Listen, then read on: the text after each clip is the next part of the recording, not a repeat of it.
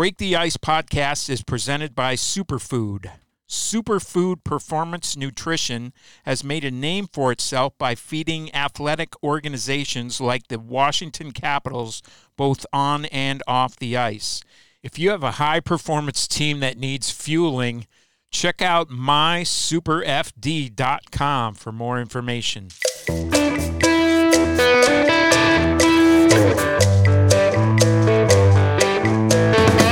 Hey everyone, welcome back to another edition of Break the Ice, coming to you live from worldwide Break the Ice headquarters here in Arlington, Virginia. Joined today by Center Nic Dowd, and as always by producer extraordinaire Zach Garrett. And Dowder, three games back from IR. How are you feeling? I am dying today, but the back-to-back was tough, and I thought we, played pretty well, and then last night, that's a good team, and then we had an up and down practice today. So, yeah, it was, a little bit different of a return than you usually get when you're coming off the IR. Just the schedule was a little squirrely. Like I think we didn't have a date. We didn't have a date picked out in the schedule, right? Because the injury was one of those things that kind of, came and then went, and then came and went. We weren't really sure where we stood on it until finally, we had some days in a row that I started feeling well, and then we had some good, we had before the Jersey game, I think I had 3 skates, and they were all with like 1 or 2 other guys working some skills and stuff, like nothing too crazy. And then I just thought, well, if we're going to do it, we might as well just get back into it. So that's kind of how we made the decision, because it was either, with the schedule, it was either wait till after the back-to-back and play against Vegas, and that's our target, or, let's just jump right into it and start with Jersey. So it was, so I'm glad we did that, though. Yeah, jumping back in for back-to-backs is tough, but jumping back in for Vegas also would have been a handful. Yeah, I kind of looked at that, and it would have been challenging just with the Jersey Islanders. They're all good teams, right? So, well, we're going to go back a little bit further than that into your career, but I want to ask you something first. Mason Lohrei, know that name at all? The guy in Boston, right? Yeah. First player from Louisiana, the state of Louisiana to score a goal in the NHL. Yep. And I only ask because you're the second guy born in Alabama to score a goal in the NHL. And to me, I feel like you should be given some extra credit, maybe being the kind of first with an asterisk, because the guy, do you know the guy's name? I don't know. Was it back in like the 50s? The early 40s. 40s, yeah. Okay, yeah. And I think it may have been, honestly, that there were some guys who were playing in the league then who might not have been playing in the league. Otherwise, there was a war going on. And to this guy's credit, he played a couple of years for the Blackhawks, but then he went and did his military service as well. But so the guy was born in a town called Enterprise, Alabama. Oh, yeah, I've been to Enterprise, yeah. Not a town, really. It's an enterprise. Enterprise. Yeah. Car rentals collection, and stuff? Yeah, it's a collection of places. Okay. Yeah. Well, he was born there, but he was, I don't know what the circumstances were. He's actually from Saskatchewan. Really? His parents were vacationing or got lost. Military I don't know. or something? I don't know what it was. Could have been any number Florida? of things. Yeah. Yeah, exactly. Anyway, so he was the first, and then 70-some years later, you were the second. So just you and I have had some of these conversations before, but growing up in Alabama, how did you come to hockey? Yeah, I honestly, it's not a super complicated story, but both my parents are from England. My dad grew up playing different sports, cricket, rugby, soccer, football over there.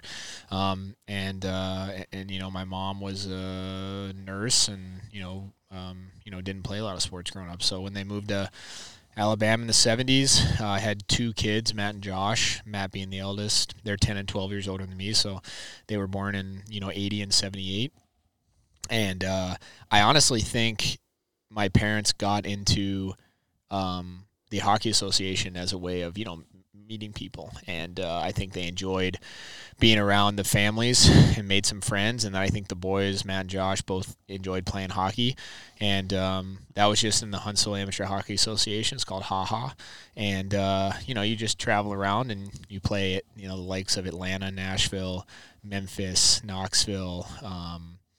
There's maybe Birmingham. They came in later, but anyways, and they had a travel team and a non-travel team for most of the age groups. And I just grew up like anybody else, right? Just on the heels of my brothers, and playing a lot of mini stick hockey, and I, skating in the same rink they skated in, and playing in for the Chargers, which was the name of the amateur, the hockey association there, and that's what I did. So I mean, it's not a, everyone always thinks there's got to be something. How do you do it from Alabama? But honestly, just the same as most kids in their home cities, So sure, with older siblings. But you at some point had to leave Alabama to get to a higher level of opposition and Culver Academy. Yeah. So that's an interesting story too. So like, I mean, I had no clue what boarding schools were. I went to my freshman year of high school in Huntsville High, and the AAA program, TPH, which is now like a national program,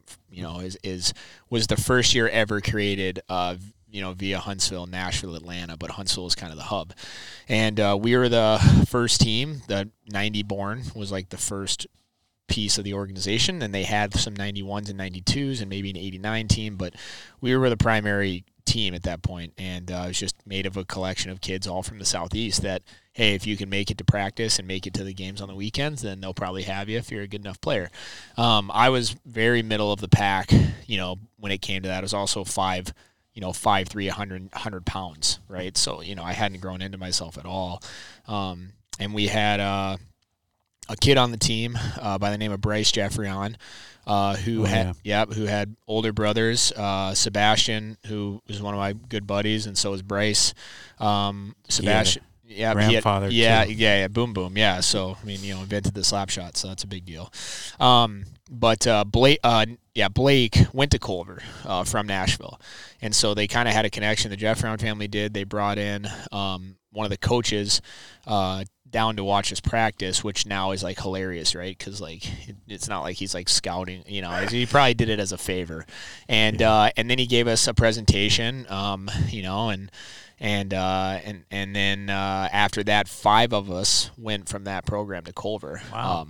And it was really only because we we went to visit it. I had no other clue what was going on. My dad and mom loved it because the education was, really good. And I think the coolest part about it is that it allowed you to, the seasons were hard cuts of sports. So it allowed you to play. You could play up to 3 sports in a year, which was unheard of in high school for a lot of kids, right? Like even at young ages, kids are now, you got to pick. So I went there thinking, oh, this is great, and I'll never forget Al Clark. Al is still a good friend of mine. He was the coach there and a math teacher and the athletic director. He did a lot there for a long time, maybe 40 years plus. And Al was the head coach of the prep team, they had 3 teams at the time. Goal was to make the top team, which I probably wasn't going to make at 5'3". And he came in to sit down, and the first thing he asked is, when are you going to grow? And I remember my mom was like, Al, we need to talk. And, my mom's a pretty invested woman in her children, so I'll never forget that. And then, it kind of just played out from there. I went to Culver. I made the JV team, which was the 3rd team at the time. And then my junior year, I made the varsity B team. And then my senior year, I finally made the prep team. And then kind of halfway through the season, I started, I took off, and that's kind of, So. At what point was being a pro or trying to be a pro or playing college hockey? Yeah. How did that evolution come, and how did that lead you to the NAHL and the USHL? Yeah, I mean, looking back, it was a very windy road. I think the benefit that I have of being a young kid was being naive to the process, because when you look at it now, you're like, man, that was almost insurmountable if someone told you ahead of time what you would have to do. I mean, and how much, how many times you'd have to, start over or, take a step back. And I know that, a lot of people in life have that, it's not easy. I mean, very rarely do you just jump level, and then you get to where you want to be, right? But for a kid, I mean, that, you have to endure a lot of failure. And to get to the NHL, especially, not being a first rounder or a blue chip college recruit. But I think my senior year at Culver, like I said, I'll never forget. I came into the locker room, and I had been on the third, fourth line my prep year for most of the year, but I was excited to be on the team, so no big deal. And I came in, and my name was, and the top three guys had been playing together for like 2 years, and everyone kind of knew these were the guys, right? And I came in, and I had moved up to that first line center, and then the guy, whoever it was, and I looked at the board, and I thought, wow, that's weird. And I remember I went over to the guy and I was like, "Hey man, I'm sorry. I didn't have anything, I had nothing to do with this. Like, I don't know what's going on, Like, that was my first thing. I was like upset at myself, because I thought, that, and so, and then from there, I just stuck with those two guys, and they were two really elite players, and I kind of just took off from there. And Al came up to me and he said, "Hey," he goes, "I really like the way you play." He goes, "Just get these to the puck." And so that's what I did. And after my not to get too long here, but my senior year, I got drafted in the very last round of the USHL by Des Moines. And I was pumped, again, like, I didn't know that the 18th round of the USHL draft was like a joke, right? Like, I mean, not to the kids out there that are going to be drafted that late. It's not a joke. But at the time, like, I didn't know. I was just excited, like, oh my God, I got drafted. This is great. And I went to camp, again, like spring in my step, not realizing what I was going up against. Yeah. Because, you go into the USHL, like, a lot of the guys are already chosen that are coming back, right, from the team. A lot of them are already committed to colleges. It's challenging to get your foot in there. A kid from Alabama to Culver, again, like, I was now 6'1", but like 160 pounds soaking wet. Still hadn't really grown into myself. Hadn't worked out. It just, spent my summers at home with my family. Nothing that I didn't realize other kids weren't doing. And I went to Des Moines, and I got cut. I thought I had what was like a really, really good camp, and I think there was some things going on that, unbeknown to me, like, I probably just didn't have a chance of making that team. But I made the team for a little bit. I got cut in the preseason, and it destroyed me, right? I mean, I thought my life was over. I thought hockey, I almost quit hockey. I thought,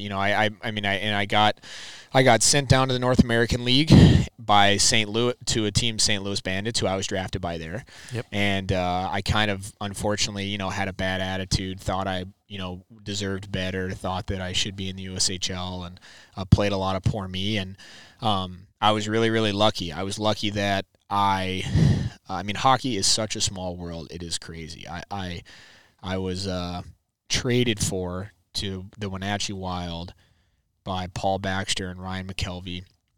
And like, Macker, I'm pretty sure, had seen me at camp, and Paul had seen me too, unbeknown to me, and then, had realized I was struggling. And then Wenatchee was an expansion team, needed players, and Paul traded for me out of the blue. I got a call, saying, "Hey, Nick, this is your head coach here at St. Louis. I've traded you. Good luck with everything. I just want to give you an opportunity." And I was like, like this, like, what's going on here? Like, again, like, how could this be happening to me? Blah, blah, blah, blah.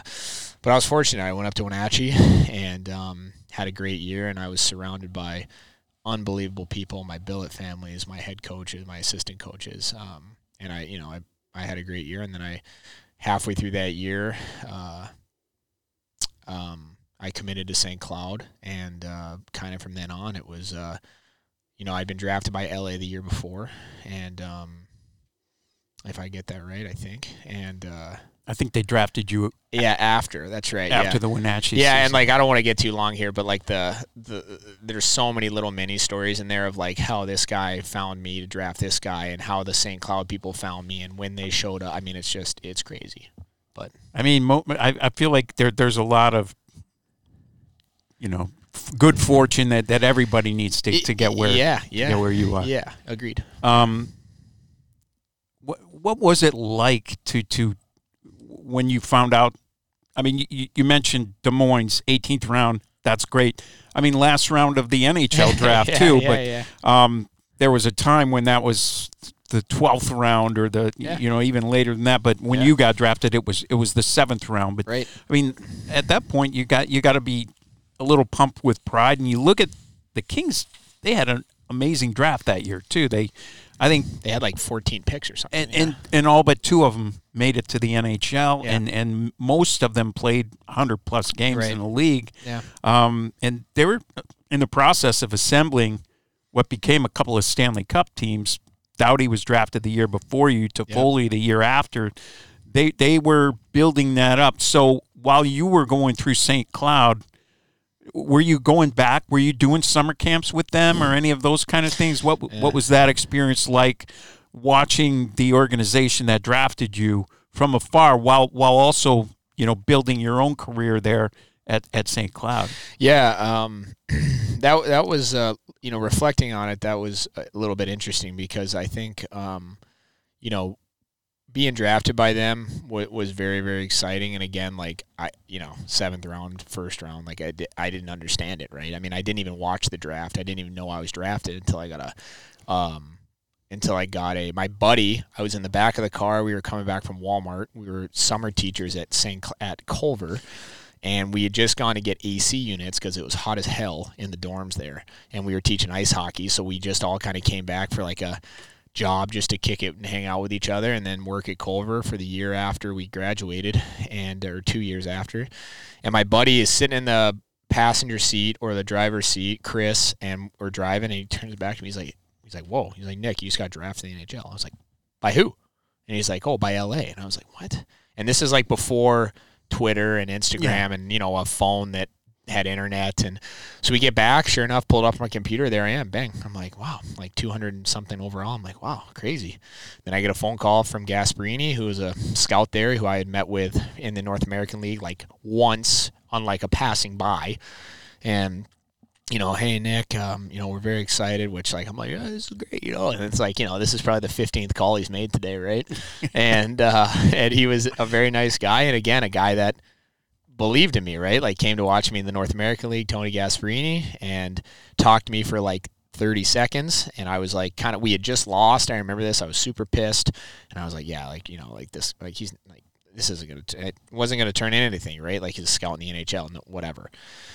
Yeah, and that's how that happened. There's a story behind how he got up to Wenatchee, right? Like, it's just like, and so, but watching them, like, I went to 5 of those camps, and it was like kind of a joke at the end because I was like, my 5th one is like unheard of because most of the time you either make it to the American League or the NHL, you stop going. I remember when they finally called and said, hey, you don't have to come back. I was like, yes, and I've been like 6-1. So, but watching them build that organization from the outside was interesting because I didn't feel like I was necessarily a part of it because I was in college. Mm-hmm.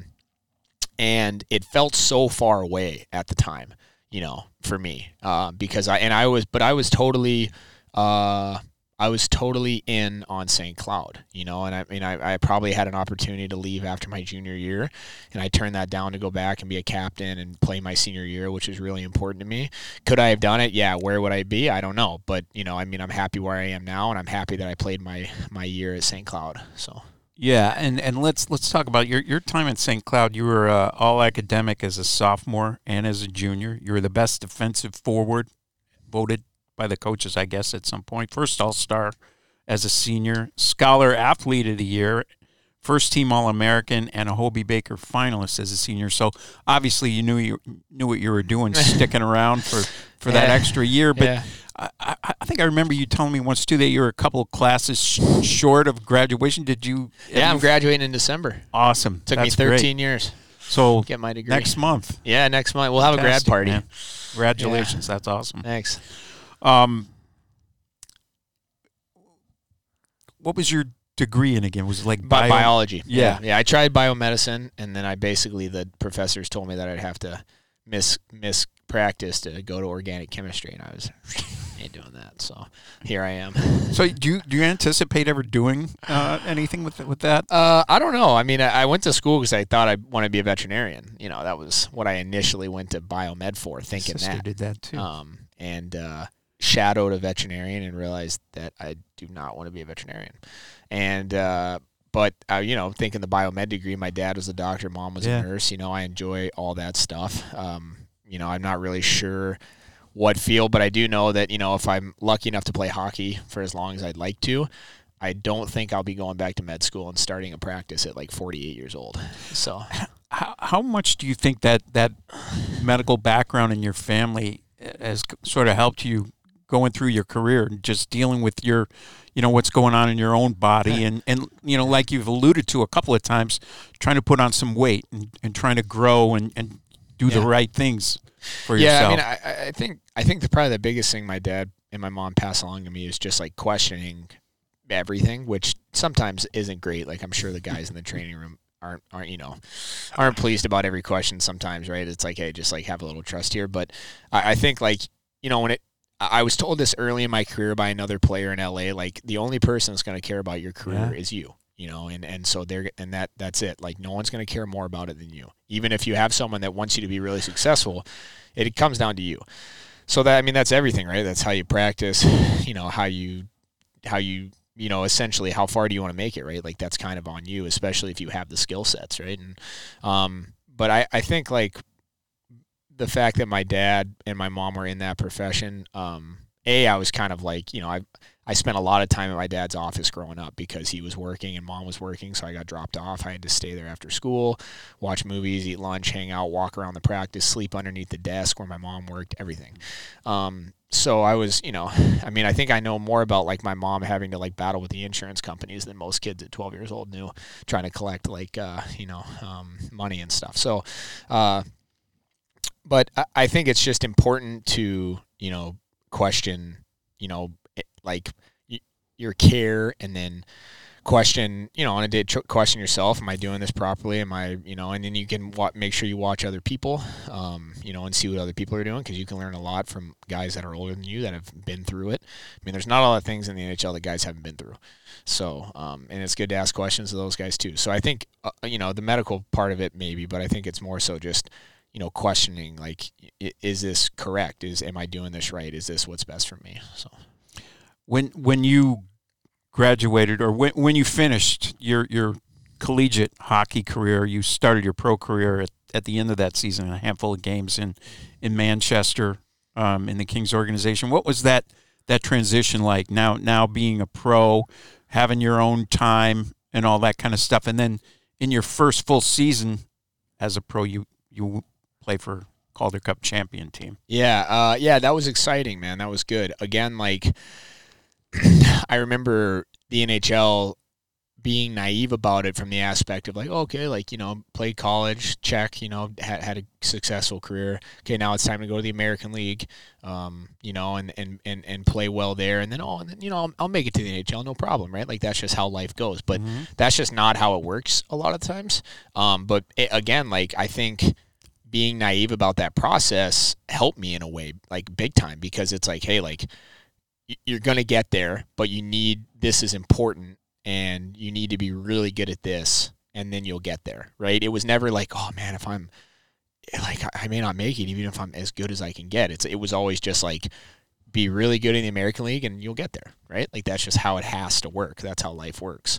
That doesn't happen all the time, but the good thing about it is that in hockey there's a lot of, well, you trust that there is people that are good at their jobs, that understand the game and can see not only, you know, statistics, but can also see the ins and outs of a game and how a player can help you. And I think I trusted in that probably naively, right? Because there was probably people ahead of me, people behind me, but it just was like, all right, just keep playing well, keep playing well. Oh, I had a good game. Good. Happy about it. Next game, you know, and but that transition I thought was pretty good. I was also really lucky that when I came in to my first full year, they had hired Mike Stothers as a head coach, and we had an absolutely stacked team. I mean, I was a third-line center for the majority of the year behind two really good players that both played in the NHL.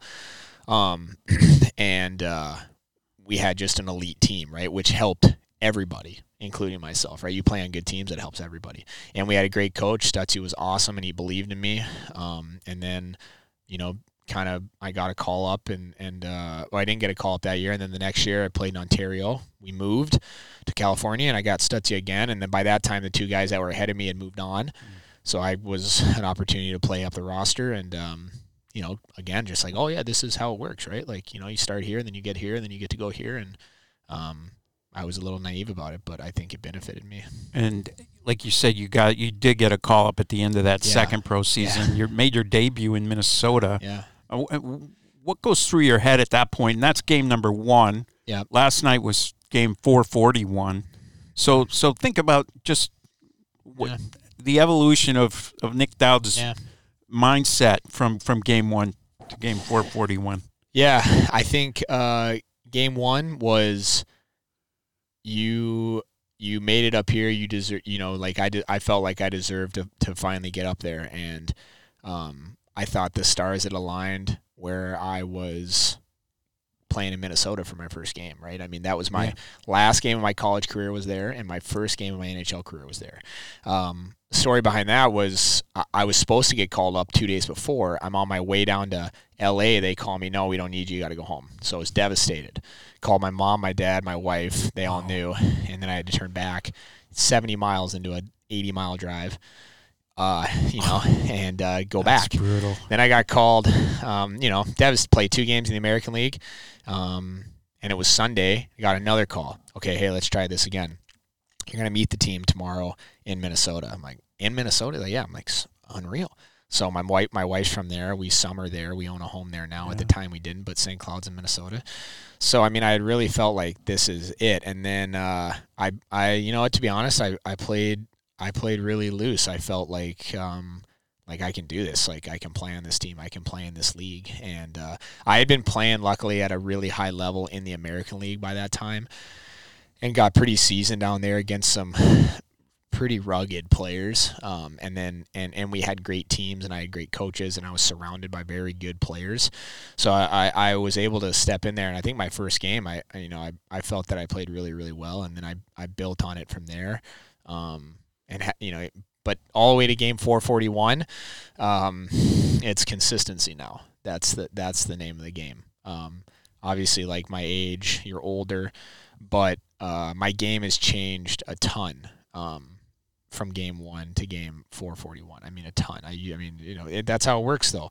Coming to the NHL, if you want to be on the top 2 lines and you're a center, well, there's 2 spots. Like, you look at every team, those 2 players are probably the best players on the team. That's generally how it works, right? Right there, in the centerman. I mean, you never, usually, it could be a winger, and leave the D out of it. But, I mean, your 1C is probably a pretty elite player. Your 2C is probably a pretty elite player. Your 3C is probably a pretty elite player. It took me almost 2 years, really, until I got to Washington to understand that like, if I want to stay in the NHL and at least get my foot in the door and stay, like, I'm going to have to change. And it took me a long time in my mind, a long time to figure that out. 2 years. Again, I was lucky that, I got traded to Vancouver, and I obviously played well enough as a shutdown centerman there that Washington and Jay Beagle moved on, just won the cup. They needed a righty centerman. Blah, blah, blah. The timing of it goes on. So, but it was, my mindset has changed a lot. I mean, I was a power play guy, a half wall guy, a point guy, whatever you want to call it, in every league all the way up until the NHL. And then I tried to do it in the NHL, and there's guys that are just better at you than it. And, if you don't accept that, you see it all the time. You look at guys in the summer, you look at guys, you're like, how does this guy not transfer? Like, how does this not work? And, there's only so many spots, man. I mean, that's life. But it's been a good career. It's treated me really well, but I definitely had to change. Well, I think one of the remarkable things looking at your career, and I've seen a lot of guys go through what you're talking about, and typically there's a stretch of games in the NHL and then back to the AHL, and there's a lot of yo-yoing before a lot of guys, and some guys never some guys never get the one game. Some guys only get the one game. Right. So being able to stack them up is not I mean, it's easy to say it, but man, it's hard to do. It is, yeah. But you never, I mean, once you came up, you stayed up. Yeah. Like, and even the year that you were traded, you weren't playing much. Yeah. But you didn't get sent down. Yeah. And you did get traded. There was a team out there that actively wanted you. Yeah. What was that period of time like, though? Just being on the bubble and feeling that sense of, oh man, I've got a little toehold here. I got to kind of hold on to this if I want to stay in this league and have a career. Yeah, I mean, I think I didn't understand it for the first couple of years. Like, I just assumed like I should be here, like I belonged here, right? Like a little bit of not the right thought process. Yes and no, I would say. Yeah, but I think that also helped me because I thought I should be here, right? Like that, like I belonged here, and like I said, until I got to Washington, that's when I really felt that I figured it out. Like, look, there's just, and this is in life in general, but in hockey, I mean, there's a lot of stuff that's just out of a player's control. You know, I mean, you could have your best game ever, and all of a sudden the next game you're scratched, and you're like, what the, you know, like how does that even work? And trying to figure that stuff out, I mean, even it may go all the way up to the top. Like they just, I don't know, we just got to get this other guy in for the game. And, you know, this is the guy that has to come out is this guy, you know, and, you know, until I kind of figured that out, like if you're a bubble guy or if you're a bubble guy within the team, you know, and they don't, I mean, you look around and there's just not a lot of people that you can kind of move in and out on a team, right? I mean, that's just the way it works, right? Like there's guys that have to play every game. Yep. And they either guys that have to play because they're your best players, or maybe they have to play because they're paid a ton and they need to play, you know, and, or maybe there's injuries and this, you know, I mean, there's a ton of things, but there, sometimes it's just, you know, I finally realized like, man, sometimes it just doesn't matter. There's just, regardless of what you do, this was already going to be the road that you were going down. But the important thing is that what I really figured out was that, you know, if I was scratched, wasn't playing, and it was on me, it was my fault, and I had a bad game, then yeah, totally understand that. You know, and you have to be able to work back from that and have a short memory. But the opposite was that if you went out there and you played every single shift as well as you could, and you had a good shift and a good shift and a good shift, and maybe you only got 5 shifts, 10 shifts, whatever it was that game, and you still got scratched, it was like, well, I mean, I did everything I could, you know, like this is, you know, like what am I supposed to do? And the good thing about that I understood was that if you start stacking those up and you put shifts and games together, not only do you eventually become a guy where it's like, well, I can't take him out, you know, like he's just been playing well, but also like your peers and other people around the league start noticing that too. And then when you hear that from your peers or from other people, like, man, what the hell? Like, why are you scratched? Like, what, or why aren't you in? Or why aren't you playing more? Why don't they do this or do that? Then that kind of, you know, ratifies the fact that like, okay, I'm doing something right here. I just have to continue to do it. Maybe this is just not my time and not my space to be in here.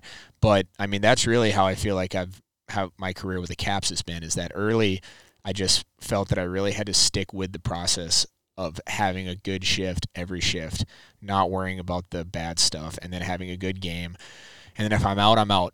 You know, be a good teammate, work hard, get back in, have another one. And then eventually you get to a point where it's like, well, yeah, this guy's in, right? Like he has to be in, right? And then, you know, game 441, you try and stay consistent. And I mean, that I think is something that a lot of kids, you know, don't understand, is like, if you continue to play well, and like there's smart people around the league, you know, general managers, you know, you're not necessarily always playing for the team like that night, right? Like there's people watching you in a year that may come to you and say, hey, we want to trade for this guy because we love him. Yep. You know, I've watched him and he deserves more, you know, but I mean, it's tough. That's challenging, but it's really hard to not let the minutes that you're not playing affect the ones that you do play. You know, that's really hard. Yeah, you've told me that before. That's wise stuff. So. And yeah, I think young players don't always realize that pretty much every team in the league has a dossier on pretty much every player in pro hockey, or even lower than that. They've scouted. I mean, that's people's jobs. Every team has scouted you. Yeah. When you were 18, and they kind of keep tabs on you as you age through the league and stuff. So, what was it like coming to a team that had just won the Stanley Cup and kind of integrating yourself into that situation? Yeah, that was good and bad. Not bad, but that was good and challenging. I think walking into such a tight locker room was good because guys were very accepting. Also hard to kind of find your place because I was like the only new guy. I think the only new guy in the entire organization. Also, it was good because, again, playing on a good team is good for everybody. And so especially a depth player like myself, you want to be on a good team because you want to be given more responsibility because the team's winning or the team has leads or the team, et cetera. So, plus it was good. I mean, the organization was excited. Obviously, they had just won the Stanley Cup, and then the fans were, unbelievable that year, and have been for the most of my career. So, all in all, it was great. But I wish I had obviously been a part of it. But it was just nice to. The locker room that we had then has changed personnel wise, but I would still say that it's probably one of the best group of individuals that I've ever been around. In hockey. So you mentioned the locker room. You're the guy who sits next to Alex Ovechkin. What's that? Because I feel like you've had that stall the whole time. Yeah, since you've been here. Yeah, I have. Yeah. I mean, years from now, somebody will ask you that. What's that like? I mean, I know a lot of times he's the first guy off the ice. You're the last guy, so you're kind of just. Yeah, we don't get undressed next to each other. I think I sit next to you there more than he does. Oh, yeah. Yeah, I mean, rightfully so. 18th year, I think, in the league for him. He's he knows what he's good at. And he's done it over and over. But yeah, we get dressed next to each other. We don't get undressed because, like you said, our timing is a little different. But and I'm probably glad for that because I'm never involved in the way of his media scrums, so that's a good thing. But yeah, I mean, O's he's a good dude, and I like chatting with him when we sit next to him, and yeah, I mean, I'll definitely tell my kids, that I sat next to one of the greatest players of all time, in my opinion, greatest goal scorer of all time ever. Yeah, I mean, that'll be stuff that I'll tell Louie and Ruby, and if we have more kids, I mean, and then I'll say, yeah, watch this guy, look at his highlights. I used to sit next to him, for sure. And then your second year here, Garney comes, and you guys hit it off pretty well on and off the ice. Have your own little podcast there for a while. Competing. Yeah, you guys never had me on. So we had to get rid of it. We were competing with you. So what was that like? And obviously, I mean, the other part of that question is when Lavi comes in, he gives you guys and Carl Hagelin the responsibility. I've covered hockey for a long time. I've not seen a line here. Now, there's that line with the Islanders that's had some staying power too, but I've not seen a line stay together as long as the three of you guys did. And I feel like that line could still we could still be together had Carl not had that injury. Agreed. Yeah, that was really unfortunate. But yeah, that was again timing in life, man. I mean that they signed both of those guys. Haggy comes over, I believe, in a trade. Yeah. And then again, I hadn't played with Hags at all. I played a lot with Hath, but again, he was a little bit up and down at times in the lineup.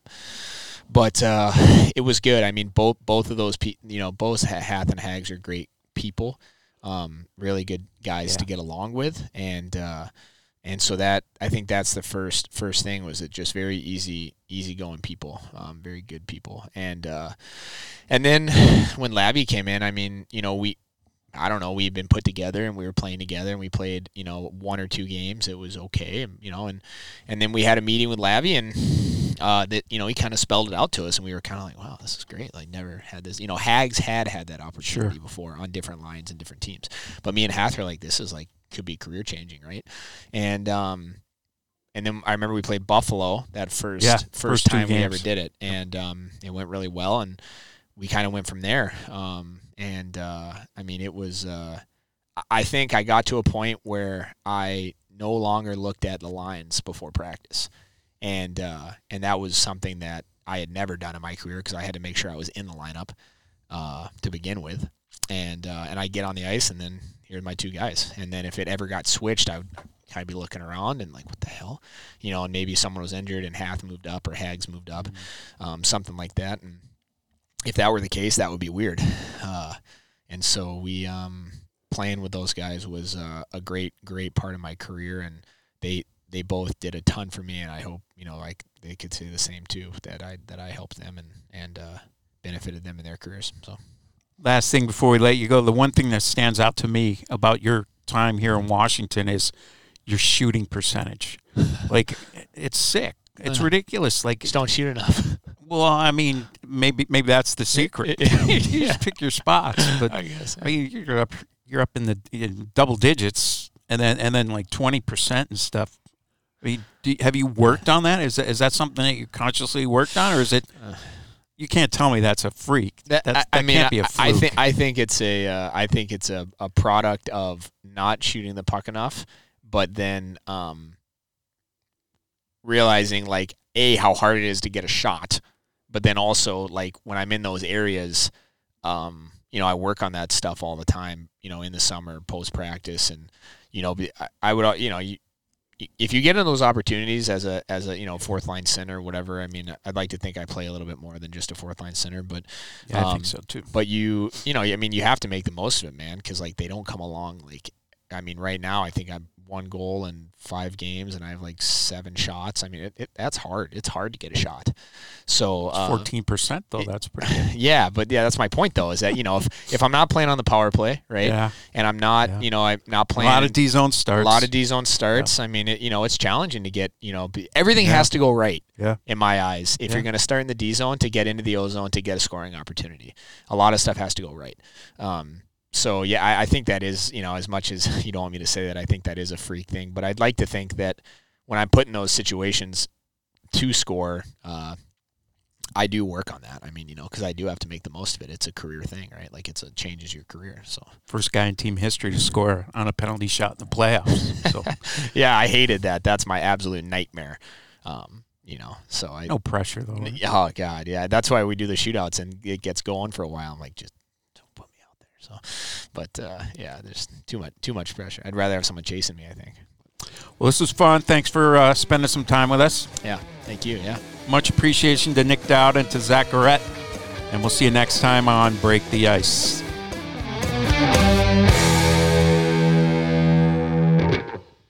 Superfood Performance Nutrition fuels the Washington Capitals players and staff on and off the ice. Each bite is energy-packed, highly nutritious, and engineered to boost recovery time. When they're not feeding pro athletes, Superfood is bringing the same high-quality nutrition to offices nationwide through their flagship corporate meal program, Simply Lunch. So if you have a high-performance team that needs fueling, check out mysuperfd.com for more information.